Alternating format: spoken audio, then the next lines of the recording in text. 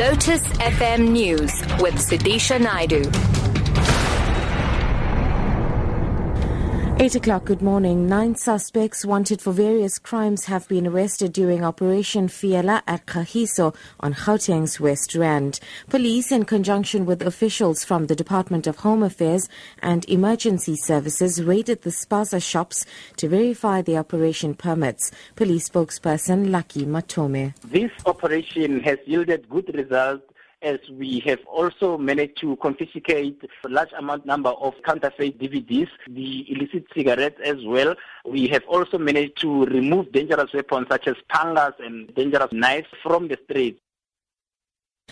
The DA and Durban's eThekwini Metro are at each other's throats over an apartheid sign on one of the city's beaches.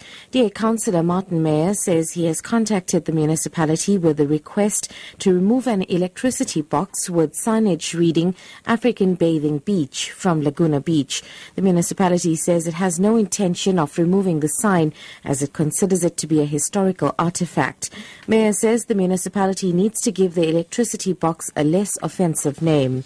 The Metro's Deputy Head of Electricity, Roy Venant, says substations were historically named after the areas they fed. Moving abroad now, the most prominent Shia cleric in Iraq, Ayatullah Ali al-Sistani, has called on armed groups in the country to take the initiative in the fight against Islamic State militants. In his first sermon since ISIS captured the city of Ramadi last week, he urged Iraq's armed forces, Shia paramilitary groups and tribal militia to go on the offensive against the group. The BBC's John Simpson is in Baghdad. Senior diplomats and military observers, Western and Iraqi, are worried, but they think the government will quickly recapture Ramadi. All of them are certain the army will soon drive IS away from its siege of the strategically vital oil town of Beji, north of Baghdad. Serious questions have yet again been raised about the ability of the Iraqi army to defeat Islamic State.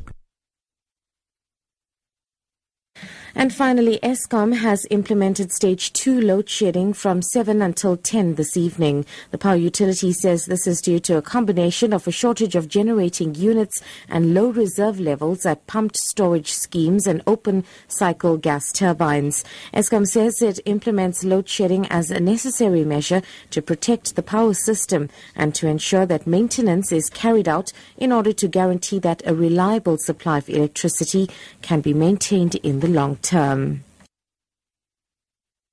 Top story: 9 suspects wanted for various crimes have been arrested during Operation Fiela at Kagiso on Gauteng's West Rand. For Lotus FM News, I'm SUDISHA Naidu.